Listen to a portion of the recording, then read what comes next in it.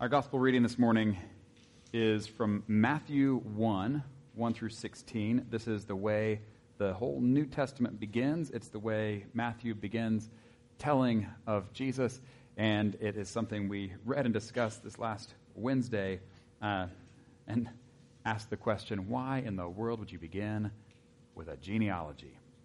But he does, and there are good reasons for that, which we're not going to have time to talk about this morning, so if you'd like to talk about it, let me know. I'd love to. Before we read, let us pray. Heavenly Father, we do thank you again for this day that you have made. And God, we do thank you for your word, which you have given to us.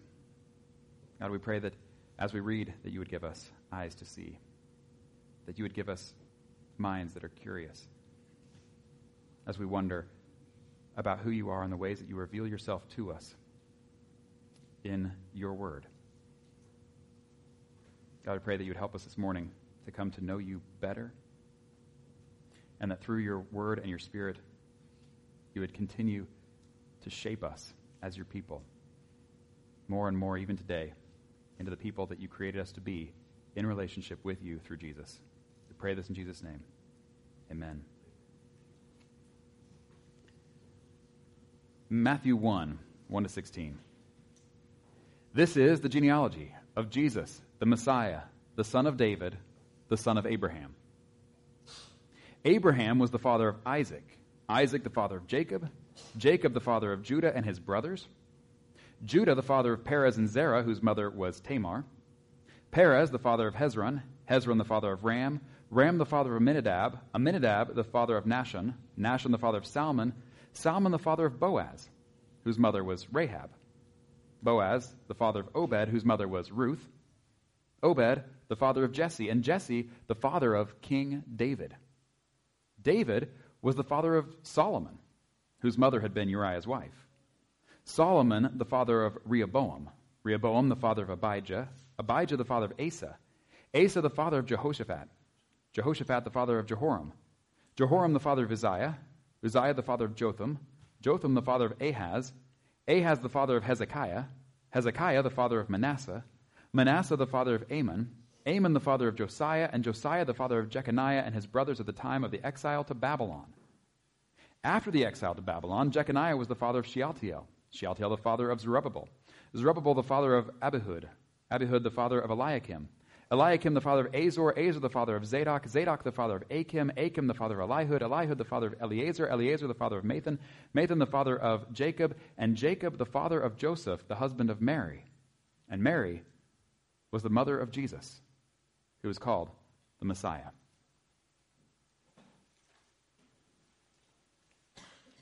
Turning into our New Testament reading, Acts 7, verses 1 through 8.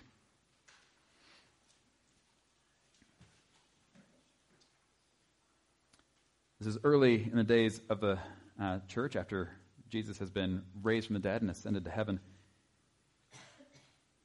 The Holy Spirit has come on the disciples, and things, for the most part, seem to be going well, but there are some problems that are being stirred up, including people saying that the disciples are teaching against the temple. So, chapter 7.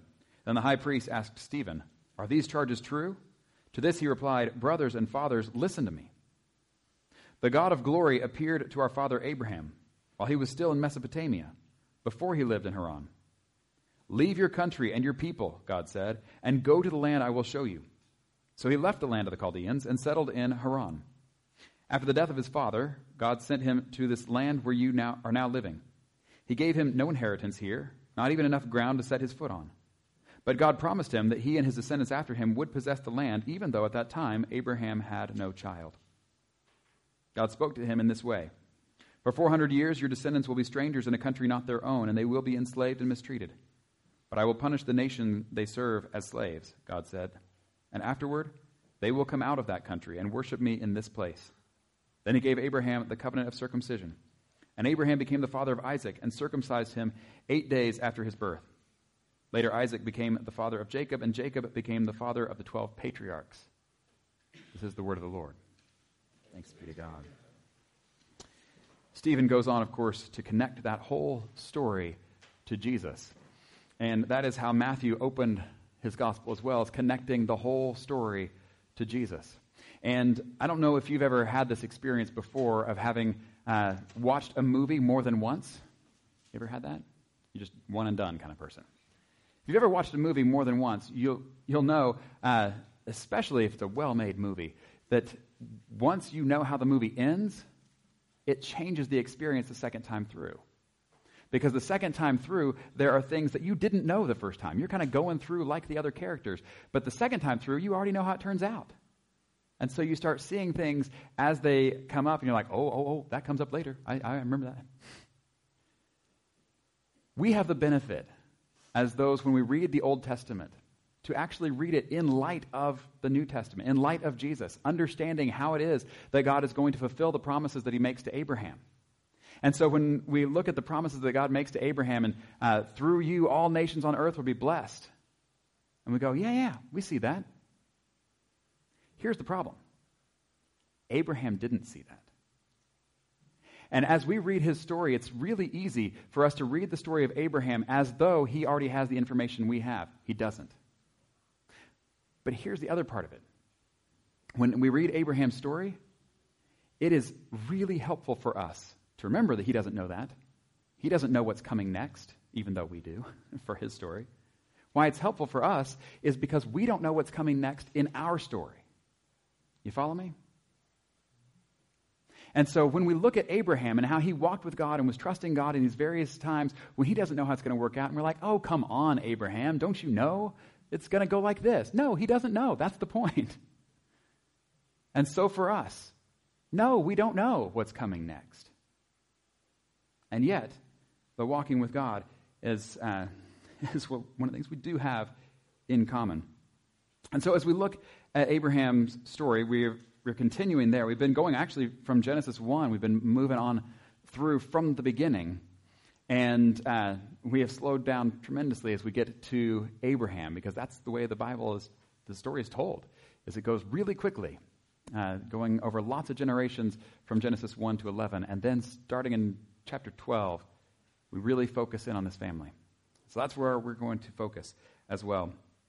And what we have looked at the last couple of weeks is how God had taken this man named Abram.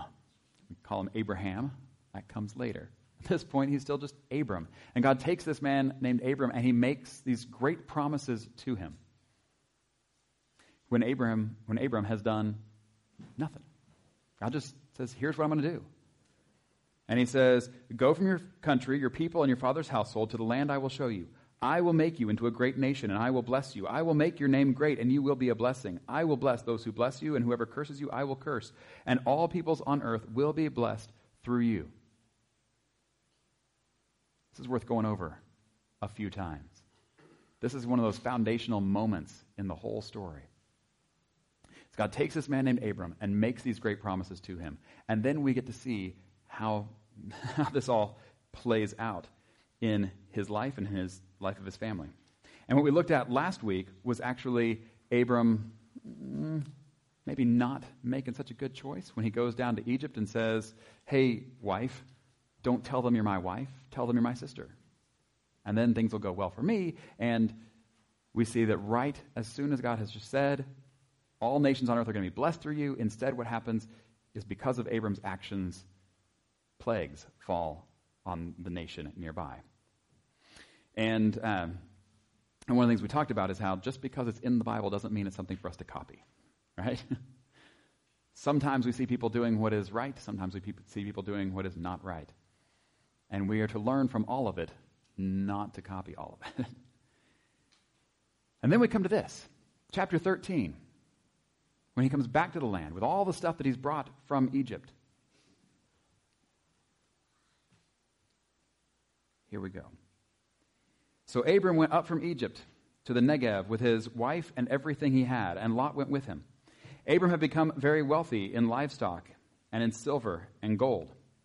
From the Negev he went from place to place until he came to Bethel, to the place between Bethel and Ai, where his tent had been earlier, and where he had first built an altar. There Abram called on the name of the Lord. Now Lot, who was moving about with Abram, also had flocks and herds and tents, but the land could not support them while they stayed together. for their possessions were so great that they were not able to stay together. And quarreling arose between Abram's herders and Lot's. The Canaanites and Perizzites were also living in the land at that time. So Abram said to Lot, "Let's not have any quarreling between you and me, or between your herders and mine, for we are close relatives. Is not the whole land before you? Let's part company. If you go to the left, I'll go to the right.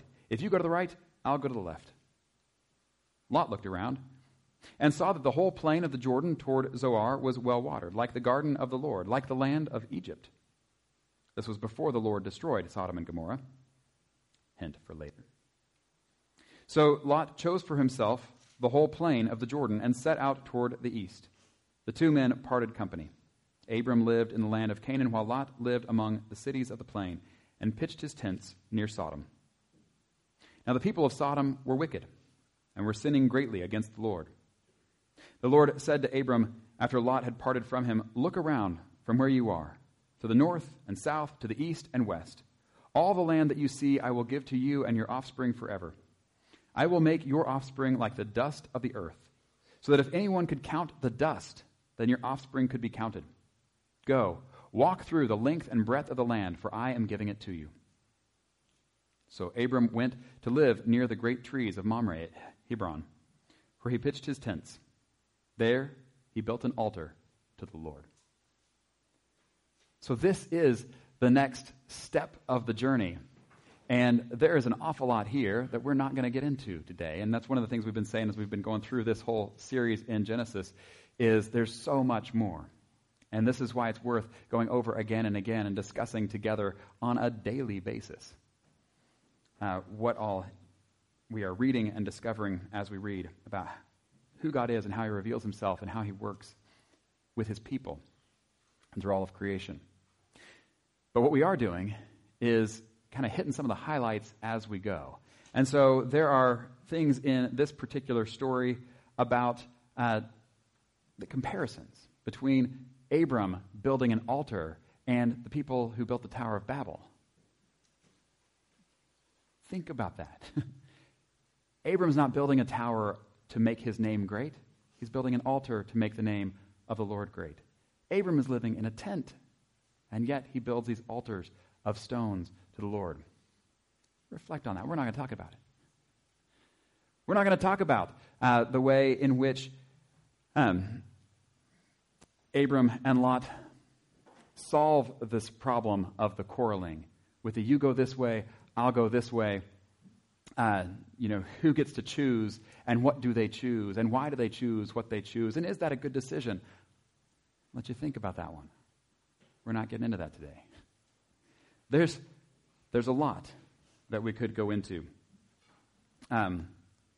We could look at the comparisons between how it's describing the land that Lot looks at, both as looking good like the garden of the Lord, and also looking like the land of Egypt. And how those two things aren't put together very often. So why are they put together here in this way? In what ways do they resemble? Well, I'll let you think about that. We're not going to talk about it. So what are we going to talk about? We're going to talk about the promise. We're going to talk about the promise that God made to Abraham. And we're going to look at what Abraham has done. I'm saying Abraham. You just got to go with it.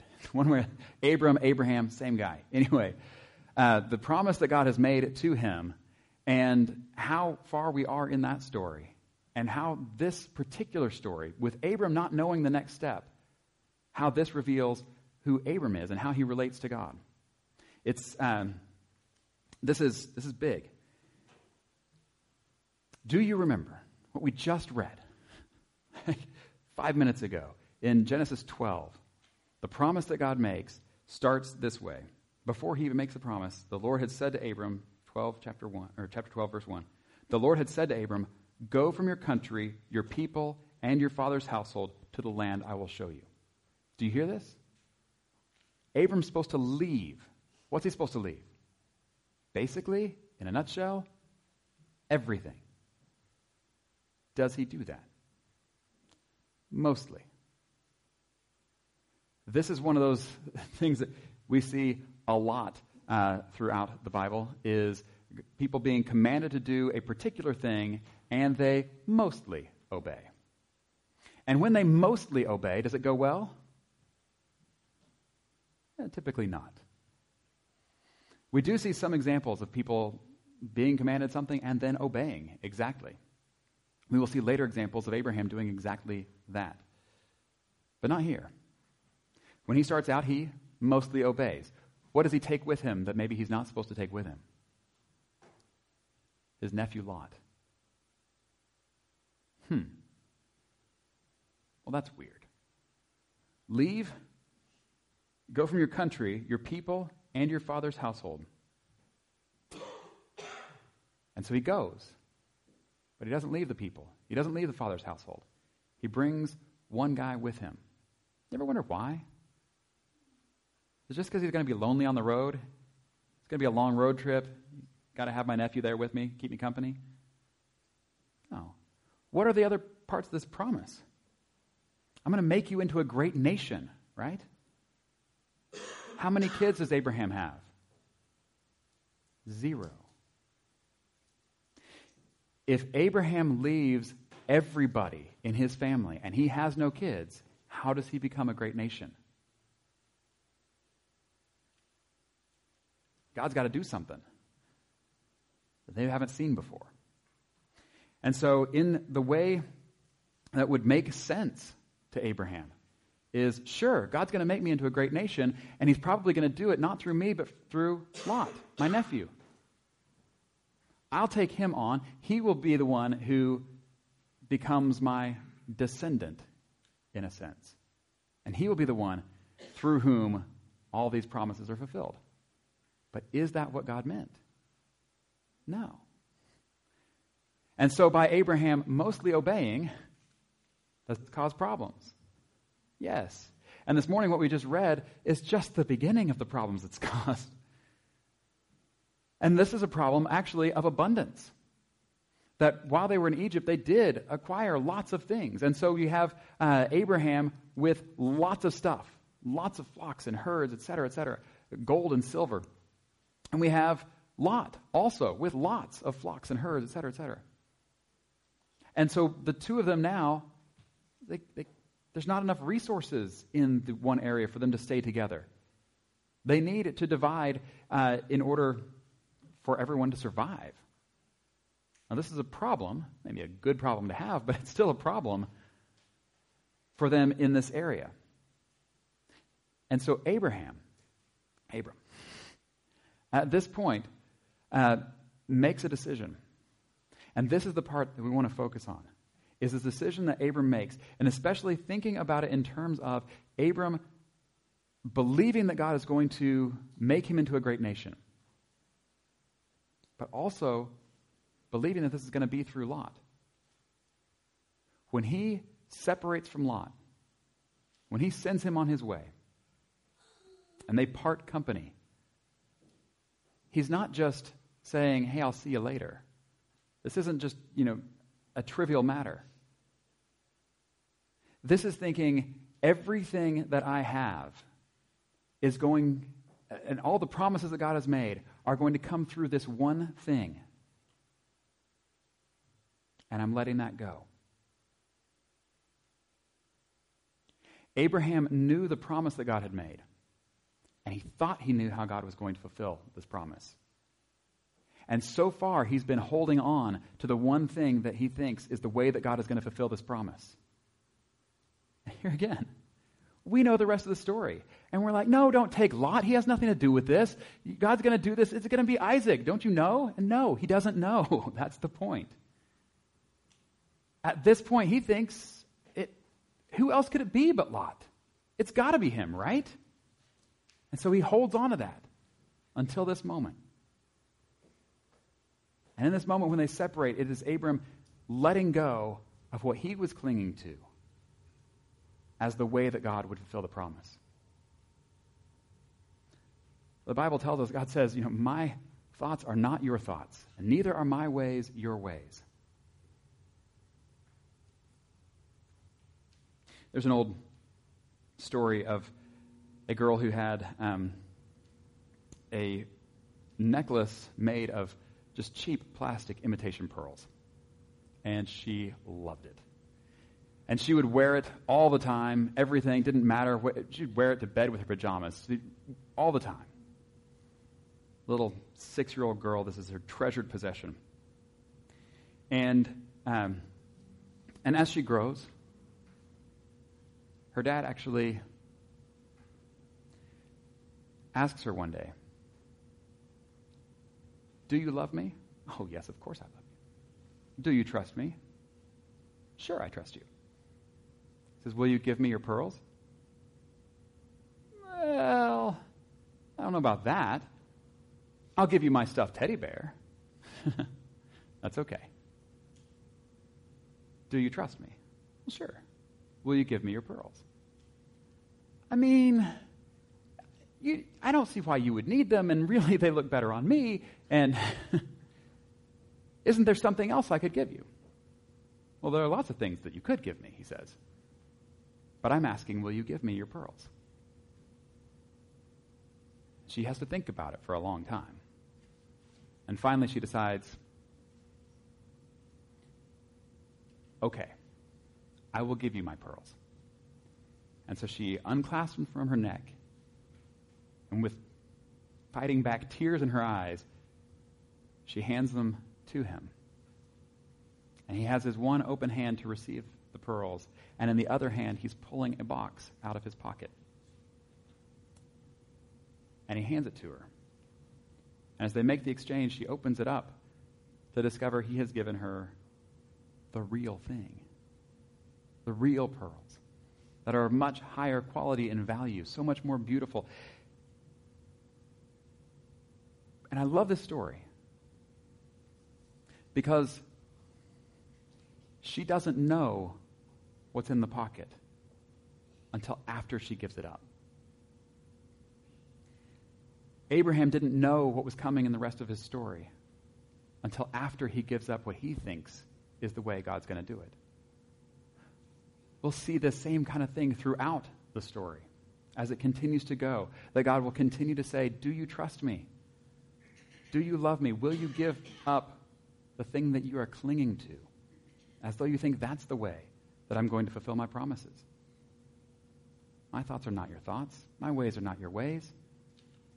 I'm asking you to love me. I'm asking you to trust me. I'm asking you to walk with me. I'm asking you to give up the things that might be getting in the way of that." There is a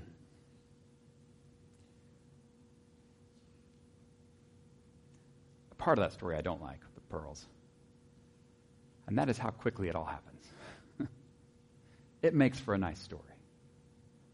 But so often, we give it up and we don't get the real pearls right away, do we? Sometimes we're not even told why he's asked for them. I don't know.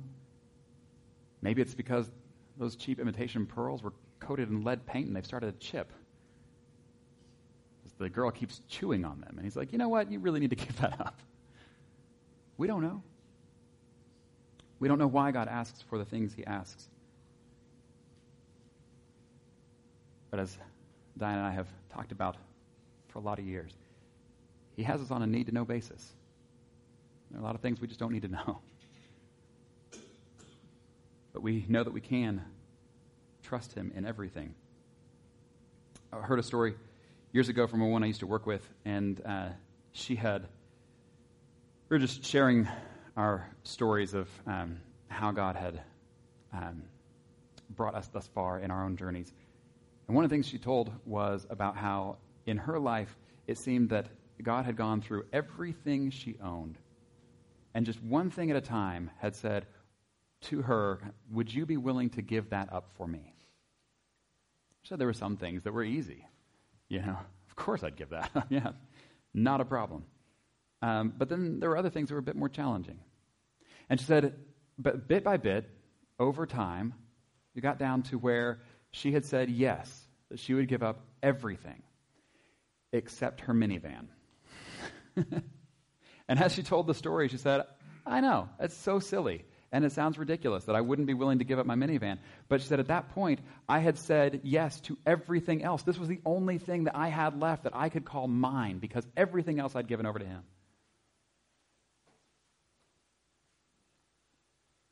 But continually, she kept feeling he wanted the answer.